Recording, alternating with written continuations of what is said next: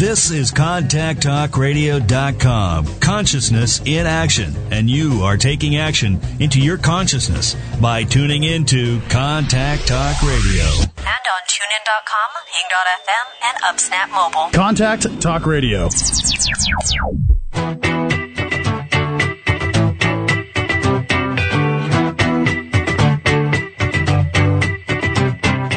Ready for a more successful and fulfilled life? It is time for Real Answers, a transformational hour with Dr. Kate Siner, live broadcasting to the 50 states and internationally. Dare to go deep. Change yourself, change the world.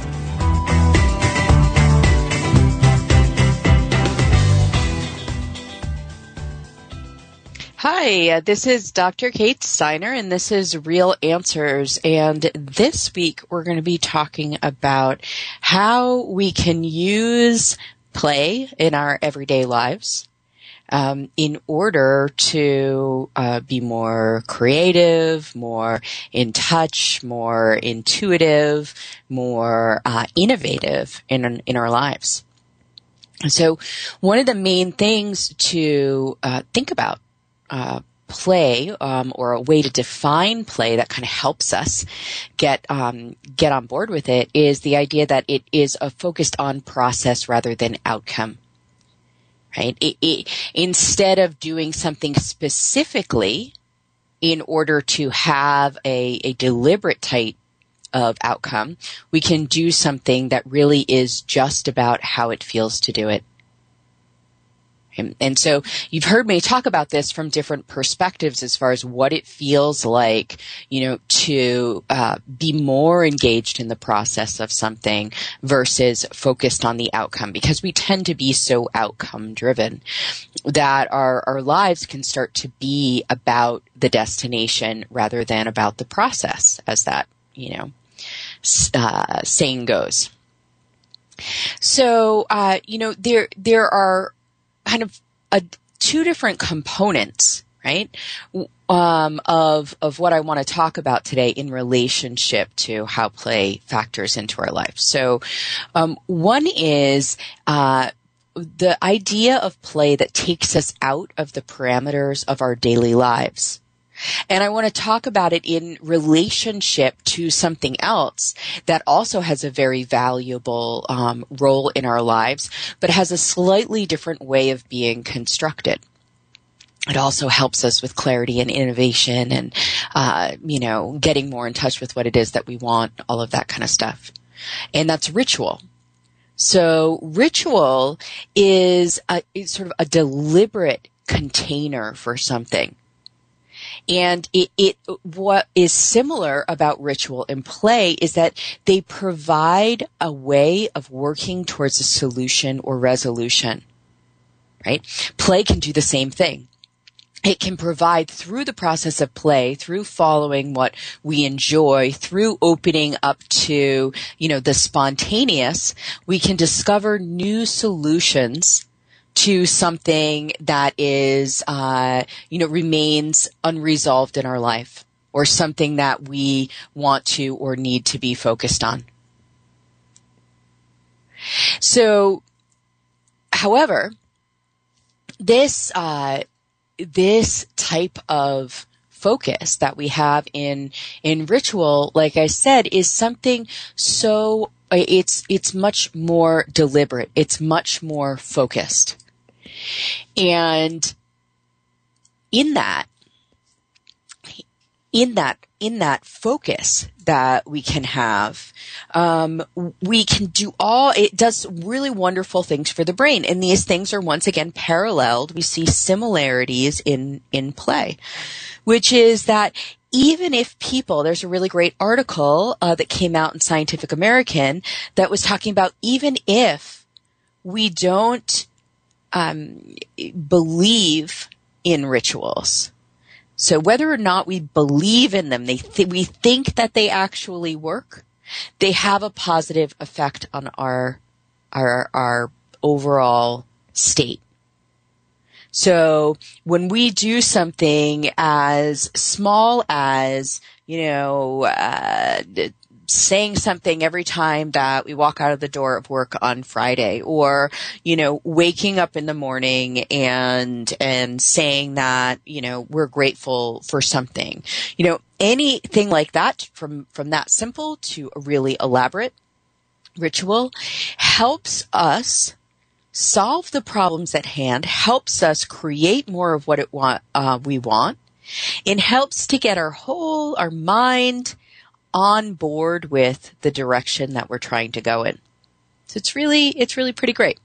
So the reason that I bring that up is because a lot of times what is valuable about ritual and valuable about play can get lost in the process. And some people will feel more comfortable when it comes to something like a ritual because it either feels compulsive or important, or, it seems more serious or significant. And other people will kind of tend to shy away from that because it doesn't work with their belief system. And play is actually very similar. Many of us have very strong beliefs around play, and whether or not adults specifically, and even kids, should have play incorporated into their lives, whether or not it's useful or beneficial. And one of the things that's happened, there's been more and more dialogue about this and the benefits of play, especially for children, how it helps them with their psychological development, how it helps them with their ability to reason. And it also, in a similar way to ritual, creates a way that children can work on problems in their lives or challenges in their lives. And a really great example was given in this Scientific American article.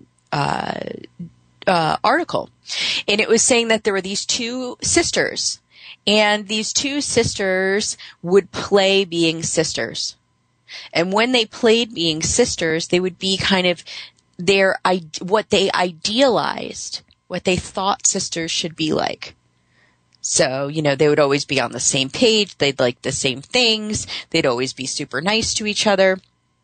And this in contrast to how they were in their everyday life, which was not as conscious because they just were doing what they had never really questioned. Right? So, in a similar way to how ritual can give us perspective on something in our life and allow us to work out something in another format, this is a really great example of how play also allows these children to work out something in a different format. So they were able to consciously examine, or more playfully examine, what they believed were the rules about their relationship as sisters. What does that mean? How should they act? And they were able to explore that. So by that exploration, no doubt, over time, they came to new understandings and new conclusions about what it meant to be sisters. So that learning is very important.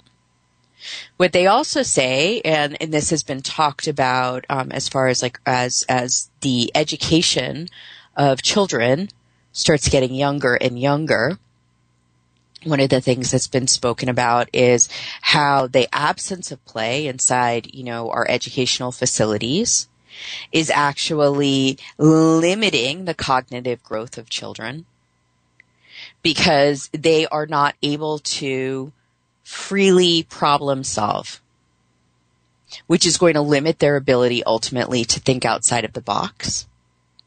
And it's going to limit their ability to reason through a situation. And I'll give an example of how we can take that what you get naturally in play and show a counterpoint to it.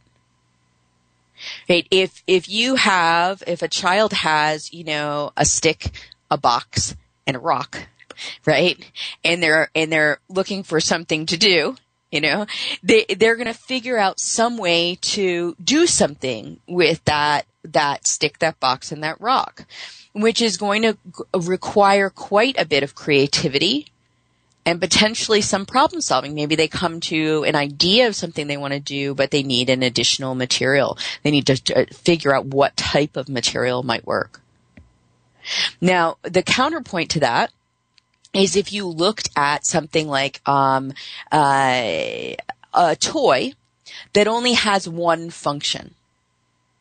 Right? So what you're able to do is you're able to either follow the instructions, or you're able to, get the toy to do the one function.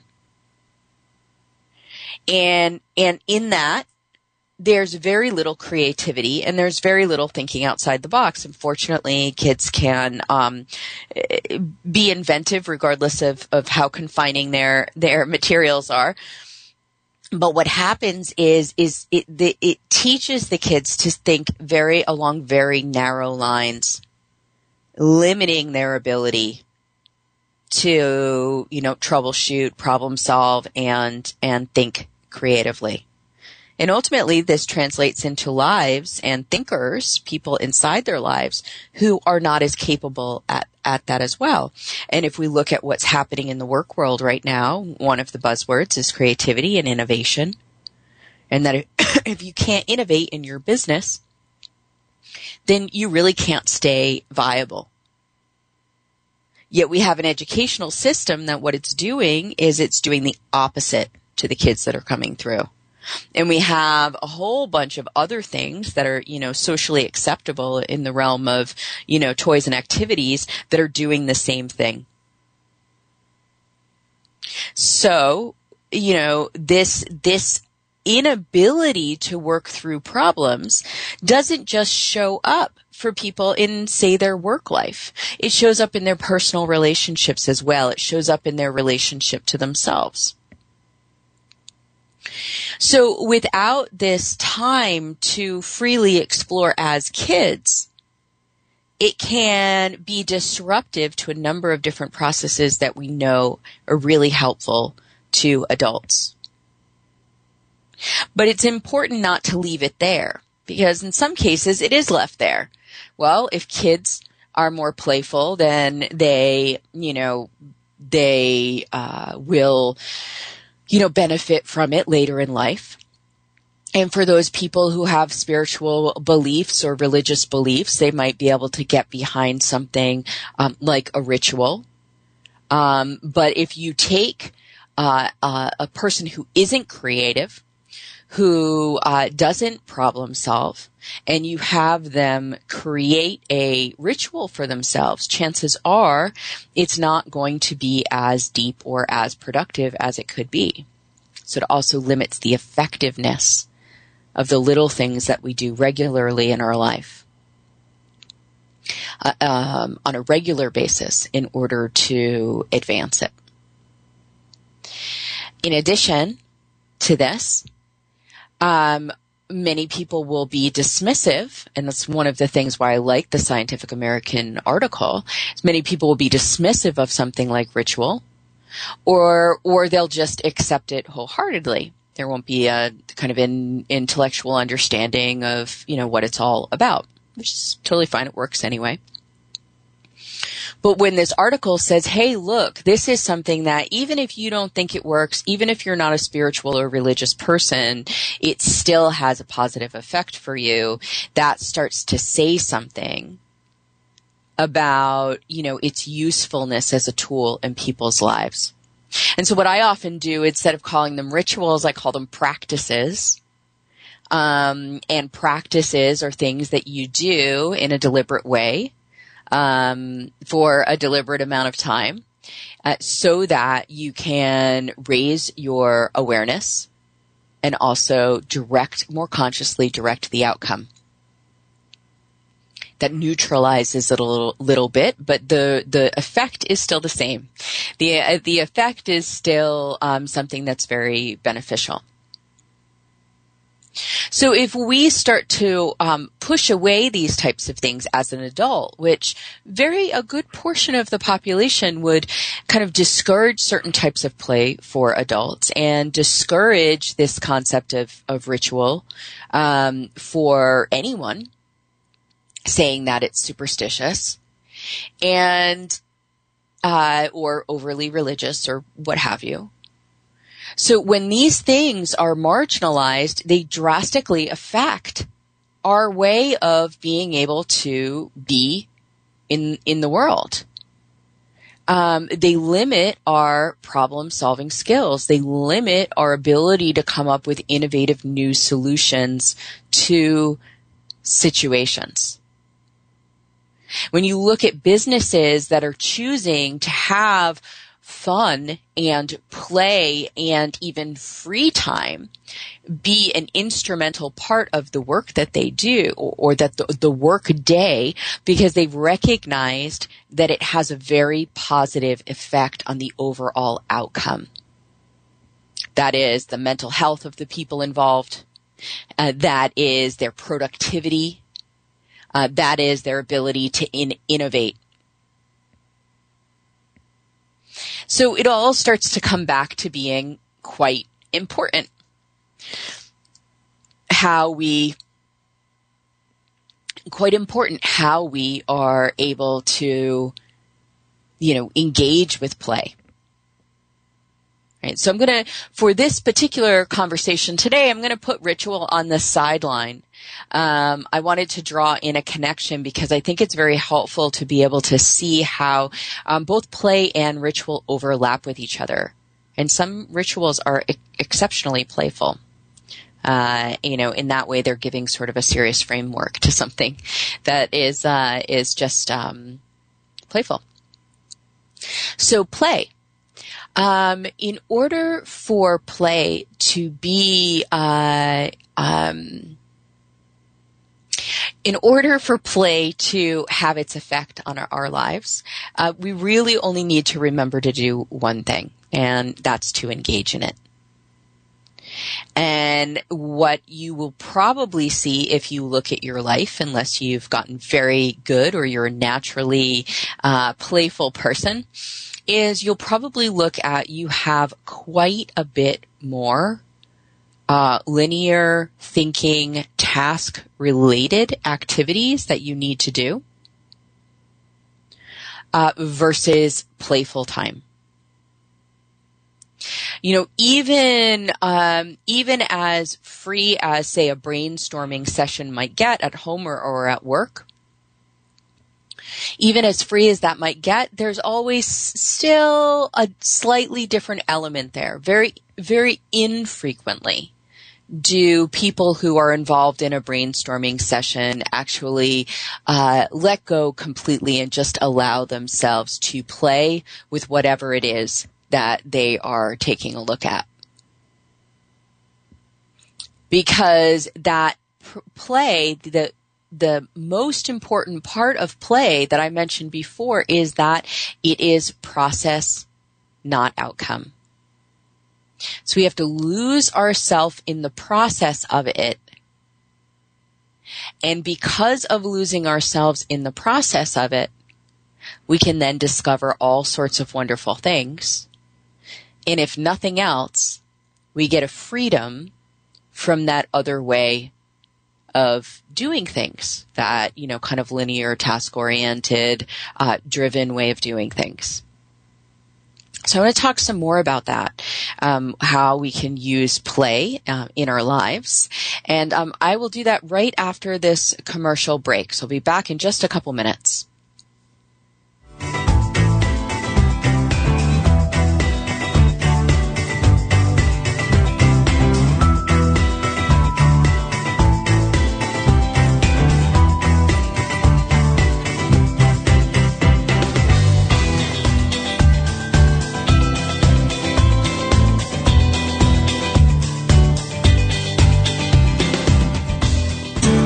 an educator, Dr. Kate Seiner wants to help you connect with your purpose and passion.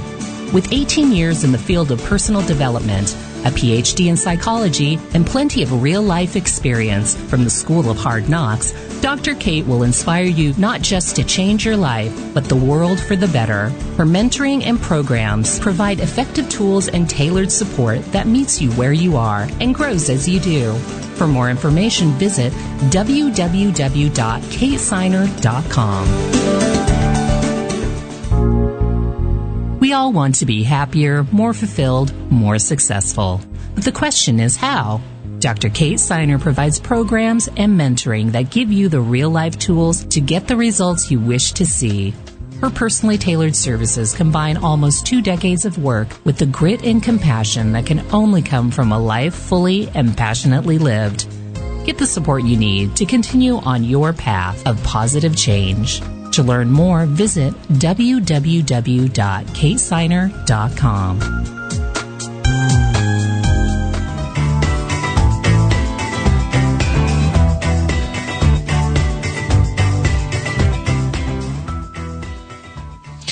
Hi, this is Dr. Kate Seiner, and this is Real Answers, and we've been talking about play and how play can be so helpful and beneficial to our life. So there is, Dr. Stuart Brown says from the National Institute of Play, he defines it as a voluntary and pleasurable act that offers a sense of engagement, takes you out of time, and whose efforts are more important than outcome. Okay, so sense of engagement takes you out of time and whose efforts are more important than outcome. And if you're someone who likes to do a lot of reading, you might recognize that what Dr. Brown is saying about play is very simple, similar to what's talked about when people say that they're in a state of flow. That they are in that high performance space, that they are, that people who are highly creative or athletes, this all goes to this place of it. They're engaged, out of time, and they're very involved in the process of what it is that they're doing.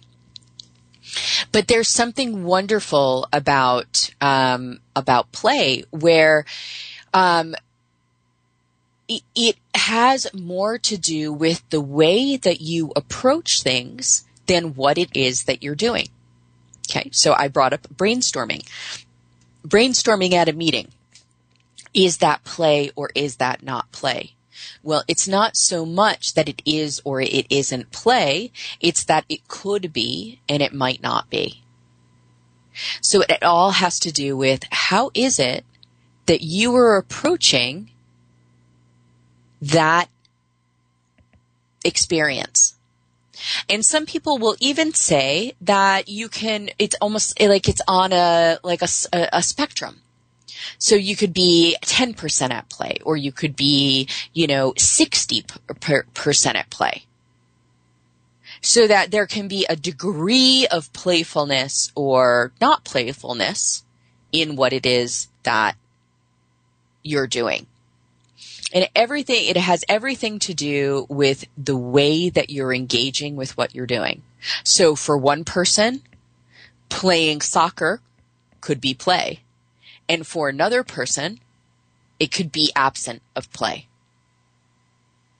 Right? And this starts to become really interesting. If you looked at your own life, what would you say? What percentage of your life feels playful? And, there are a lot of people out there who would say that they really don't feel that play factors into their life, or the way that they play is something like maybe they get drunk, or maybe they watch TV, or, they do something that distracts them and gives them sort of as close as possible as close as possible, experience to actual play. Right? So you can see how those things, when people say, well, if you are, if you're drinking or you're watching TV or whatever, these things are not healthy. But, well, on the spectrum of things, they can serve different purposes. But one of the things that they might do that disrupts a person's overall health is they interfere with more wholesome forms of play. Ways that instead of just being distracted, we can actually be engaged and we can be involved in a process just because we love being involved in the process. Another thing that people do instead of play is that they're often very connected to their technology. And so the technology serves as that distraction, right? Or that disconnection. That's a break, can be a break. There's multiple things around technology and how it works for us, but it can be a break from, that everyday way of thinking. But it might not get us as far as being truly playful. Because by being truly playful, we might have that full-on experience of being able to explore our environment or whatever it is that we're engaged with, to be able to explore it in such a way that it shows us what it is that we are all about, what we're interested in, how we feel about things. It helps us get in touch with the core of who we are. Because when you engage with your environment that way, where you let everything go except for the pleasure, play is a pleasurable act, except for the pleasure in what you're doing, then you are able to, so when you let go of things that are like, you just engage in the pleasurable act, then you're able to see, oh wow, yeah, this is something I really like. Oh no, this isn't something that I really like. And you can even play with things in a way that is pleasurable. Ew, I don't like that, can be a way of playing and also expressing, that something is displeasing. It's like you're having fun with that. Like, how little kids might like being grossed out or something like that. They might find it kind of have a bit of a pleasure in that. Well, play can allow that to happen in our lives. So when we start to follow this pleasure, we give ourselves this time and this space to follow this pleasure in our life. We learn so much. Not only does it have those just benefits, neurological benefits, but we also learn so much about how to make our lives more pleasurable. How to put things together so that they are truly supportive of what it is that makes us the happiest. So without that exploration through play, we're limited in our ability to create the type of life that we want to create. Additionally, without a capacity to play, we can take anything, any part of our life, even the fun aspects of life, and we can turn them into work. I mean, this is a very serious problem. When everything in a person's life is approached like it's work. There is there's a really high price for that. There's a really big cost for that.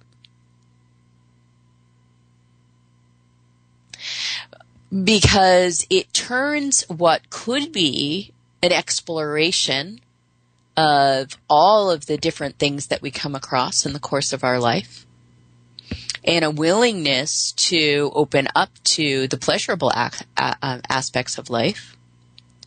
And it takes that and it makes everything that comes our way one more thing on our to-do list. And an unfortunate amount of people live like this on a regular basis. And it's actually such a large amount of people that in many ways it can be looked at as normal, as acceptable.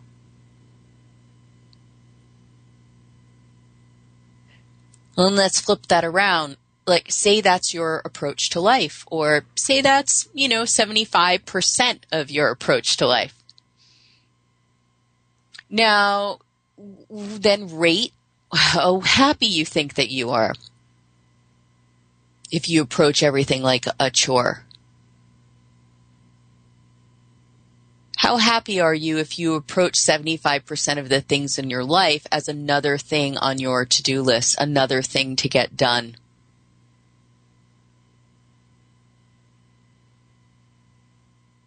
And what's that effect?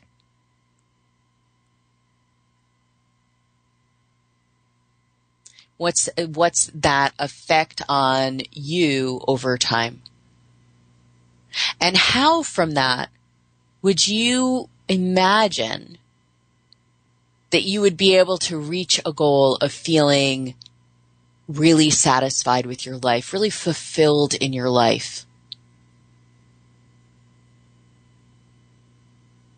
Having that sense of life purpose, having that overwhelming sense of peace and well-being. How possible is that if life is a to-do list?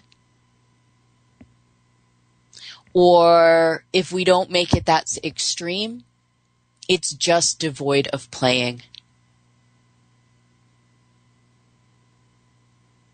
And so by not playing, we can lose sight of what keeps us fully alive.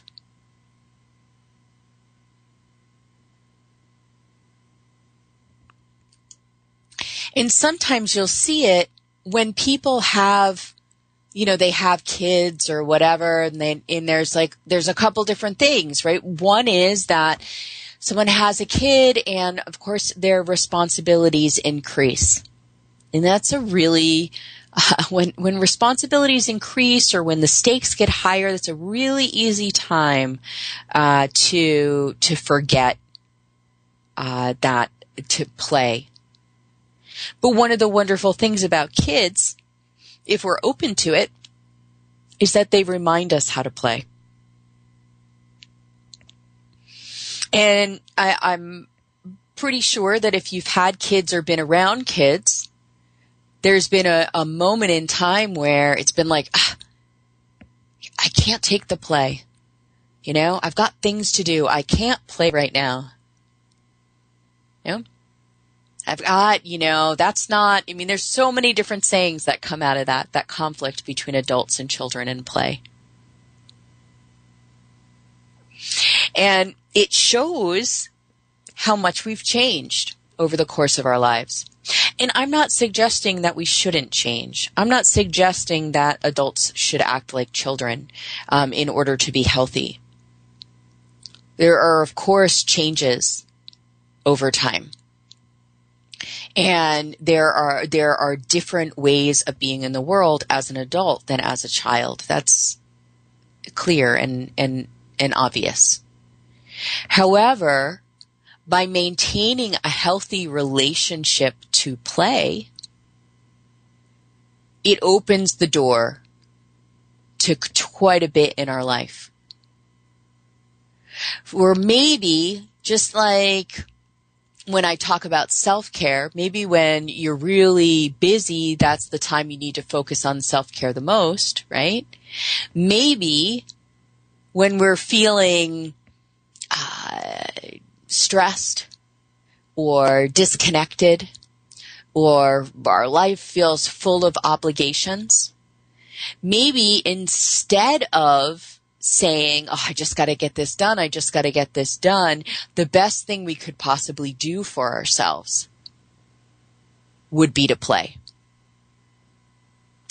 To give ourselves that space and that release. To just explore and do what it is that is pleasurable for us, that engages us. And be able to drop it. Also, be able to drop it when it seems important to do so. Meaning that you don't have to play it anything longer than it holds your interest. And maybe by engaging in that play and in getting that space, we'll actually be able to approach the situations in our life in a much more creative way.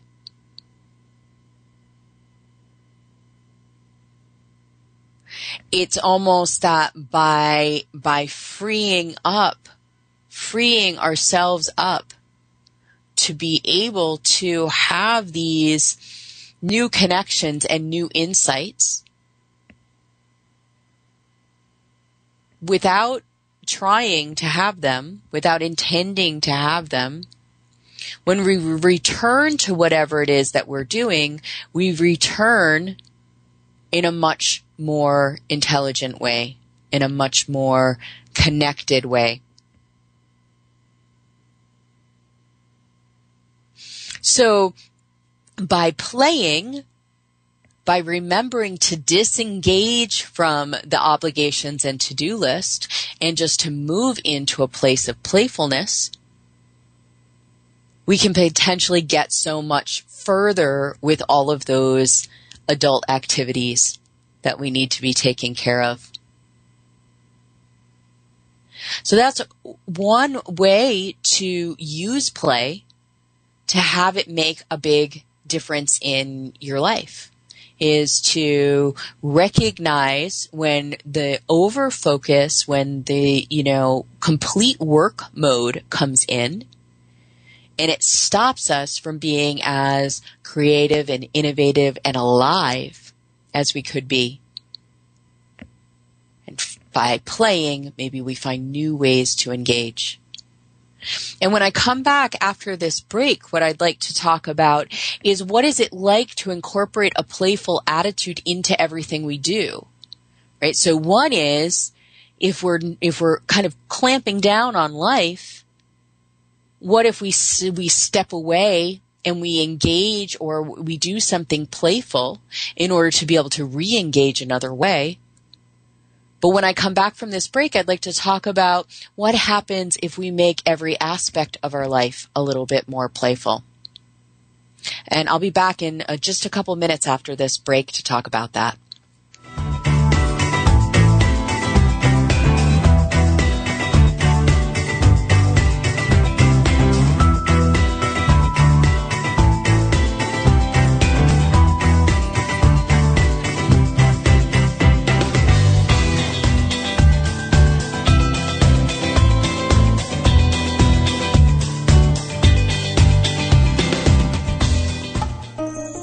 Be the change you wish to see is a phrase that gets said a lot, but the question is how?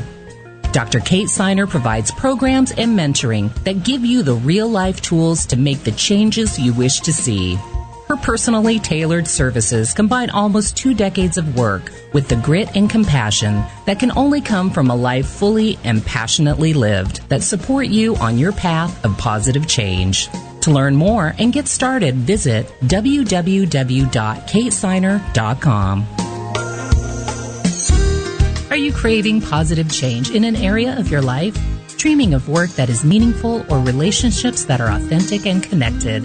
Internationally recognized author and facilitator, Dr. Kate Siner is a compassionate and fearless advocate for positive change. Through personally tailored programs and masterful mentoring, Dr. Kate's genius lies in helping you get connected to your true self so you can make a difference in the world starting with you. Visit www.katesigner.com.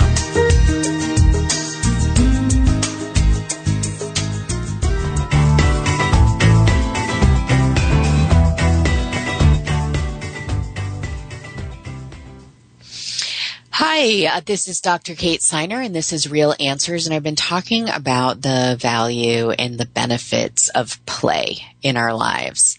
And specifically before the break, I was talking about how we can step away from what it is that we're so focused on and play for a bit in order to gain new perspective and reconnect with what we're doing in a way that might be ultimately more productive for us.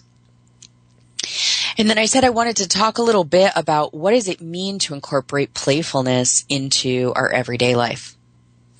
And so I think that what needs to happen first is really a confession. The confession on my part is that play has historically been one of the more difficult things for me to incorporate in my life. Somehow, even from when I was a very small child, I was a very serious child. And so my way of playing looked a little bit different, maybe, than some other kids' form of playing. And because of this, I often looked at myself as being I often looked at myself as not being a playful person. But what we want to do is take a look at it, and instead of looking at play as an activity, let's take a look at it as like a mindset, an approach. Because it's the approach that we can incorporate into all areas of our life. And by incorporating that approach, we can start to create this way of being that is so much more enjoyable. So once again, to be playful doesn't mean that you need to do things that children do. You might. That might be a wonderful thing to do. That might be a wonderful thing to do, to be able to, kind of engage that really childlike part of ourselves. However, the other thing that you can do is you can remember that since playfulness is really that attitude, that you don't have to regress in order to be playful. You just have to be willing to let go of that outcome and settle more into enjoyment, into pleasure. Right? So you let go of, I got to get this done. Oh, there's something else. And I got to do this and I got to do this other thing or whatever. And instead, in your everyday life, you say, okay, like what if I were to do this in a way that really felt good to me? How would I do it? That's a very powerful question. We don't ask that question enough. What if I were to do this in a way that really felt good to me? How would I do it? And by asking that question, we get to explore sort of a more playful approach to things. Right? But as soon as we start to contemplate that a little bit too seriously, we've moved out of the realm of play, right? As soon as we start to think, well, if I were to do these 3 things on a regular basis, then I would be being more playful. We've kind of stopped the playful train. And we've moved into, I've now regimented playfulness. Right? This is one of the reasons we lose our playfulness over time, is that it gets a little too structured.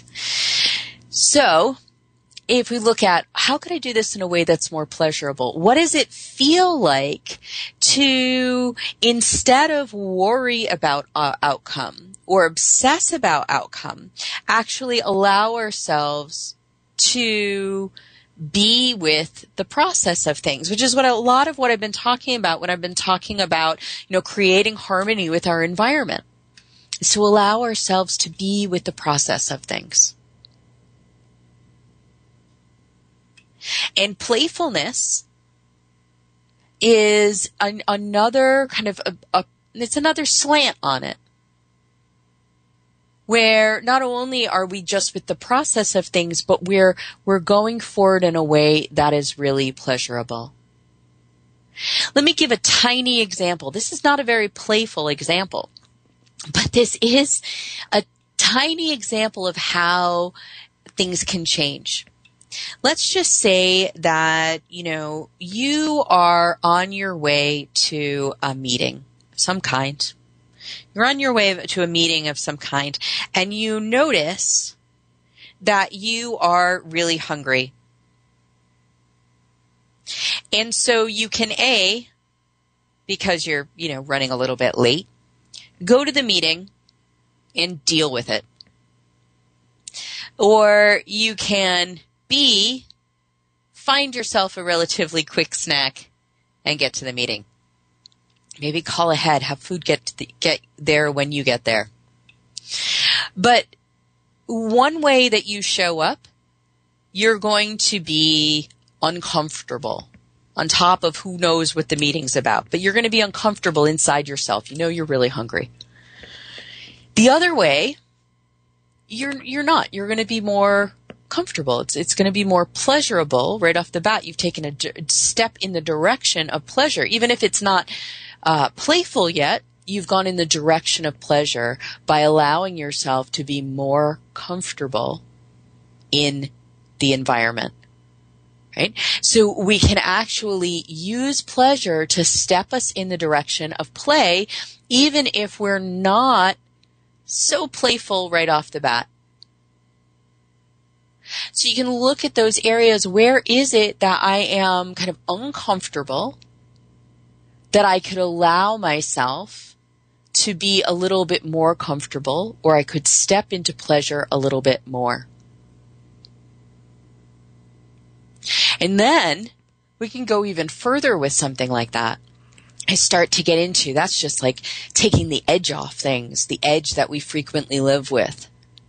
So taking the edge off things, but going even more into that is, the willingness to find humor in situations. The willingness to, be creative or imaginative. Right? So in that kind of being a little bit more humorous or playful, it's just like, how else could you be looking at this situation, or how else might you approach the situation? Can there be some joking? And even if, say, you're in a situation where maybe humor would be off-putting to people involved, that doesn't mean you wouldn't be able to kind of engage in that way inside of yourself to keep yourself creative and alert. Like, what else could be happening? What other ways could you look at your current environment or the people in it? Once again, when you're deliberate like this, you're moving a little bit away from that spontaneous playfulness. But it can take you in the direction of, if this is something that's really missing in your life, it can take you in the direction of playfulness so that you can continue to develop it, continue to develop your playful attitude. And then it's great to engage our imagination, right? And so when we engage our imagination, it helps us, it supports us in becoming more playful. So in my Life Work Community program this last time, we were talking about creativity. And in the creativity, we had this, kind of Mad Hatterish tea party. And in it, there was a lot of, creative dialogue. And that creative dialogue sparked a lot of laughter, and the willingness to just kind of be with whatever it is that came up, whether it was appropriate or not appropriate. And then, of course, that brought more laughter. And so you can feel, like when you're in a situation like that, and you can feel the laughter kind of starting to, move in you and starting to, loosen you up. You start to get a little bit more playful, then you're willing to, just do it just because it feels good. Stop thinking as much. And then that in and of itself is just an enjoyable process. As long as we don't bring in that, ego, sort of the parental voice that might tell us that what we're doing is bad or wrong, right?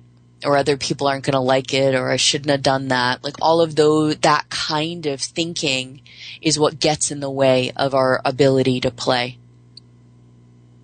That, extreme self-consciousness about what is acceptable or appropriate, or what will leave us being, what will liked or disliked.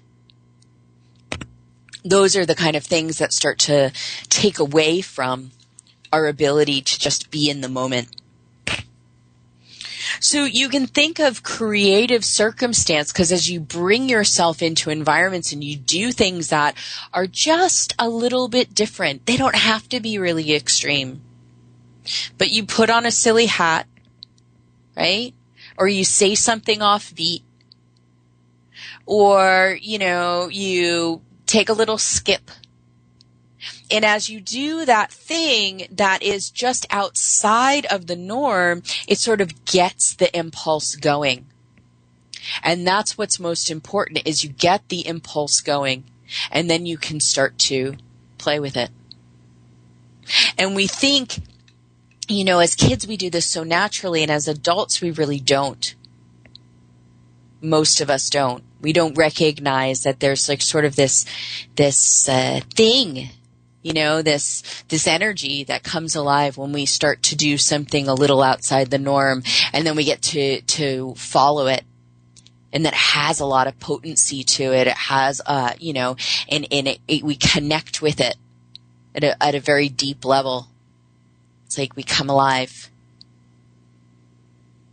It's one of the reasons why people, when they leave and they do personal development work or something like that, they come back and they feel so refreshed. It's because they've stepped outside of that regimented world that they've been living in. And that opens the door to so much. So by doing these little things, you can start to find ways to incorporate play into your everyday life. You can start to find ways to make everything that you do a little bit more like play.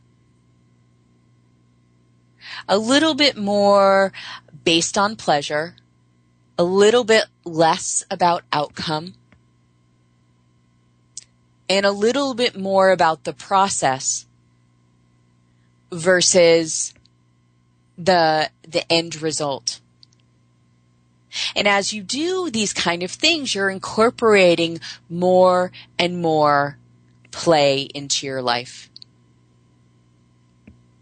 In every aspect of your life. Right? So you're enjoying yourself, you're feeling happier, you're feeling more pleasure, you're engaged in your life in a way that feels really good to you on a regular basis without needing to step outside of it to be playful. Of course, that's always a great thing to do. So that's some of the ways that you can start to work with play to support you in living a more deeply fulfilled life, a richer life. We really can't create a rich life without having an element of play in it. It is essential. It's essential to who we are. So I want to thank you once again for joining me today on Real Answers. It's been great talking to you about play. And in these upcoming weeks, I'm going to be talking to you a little bit more about creativity and how we can use creativity and inspiration to create more of what it is that we want in our lives. So I look forward to having you join me next week to talk about this. And I will talk to you then.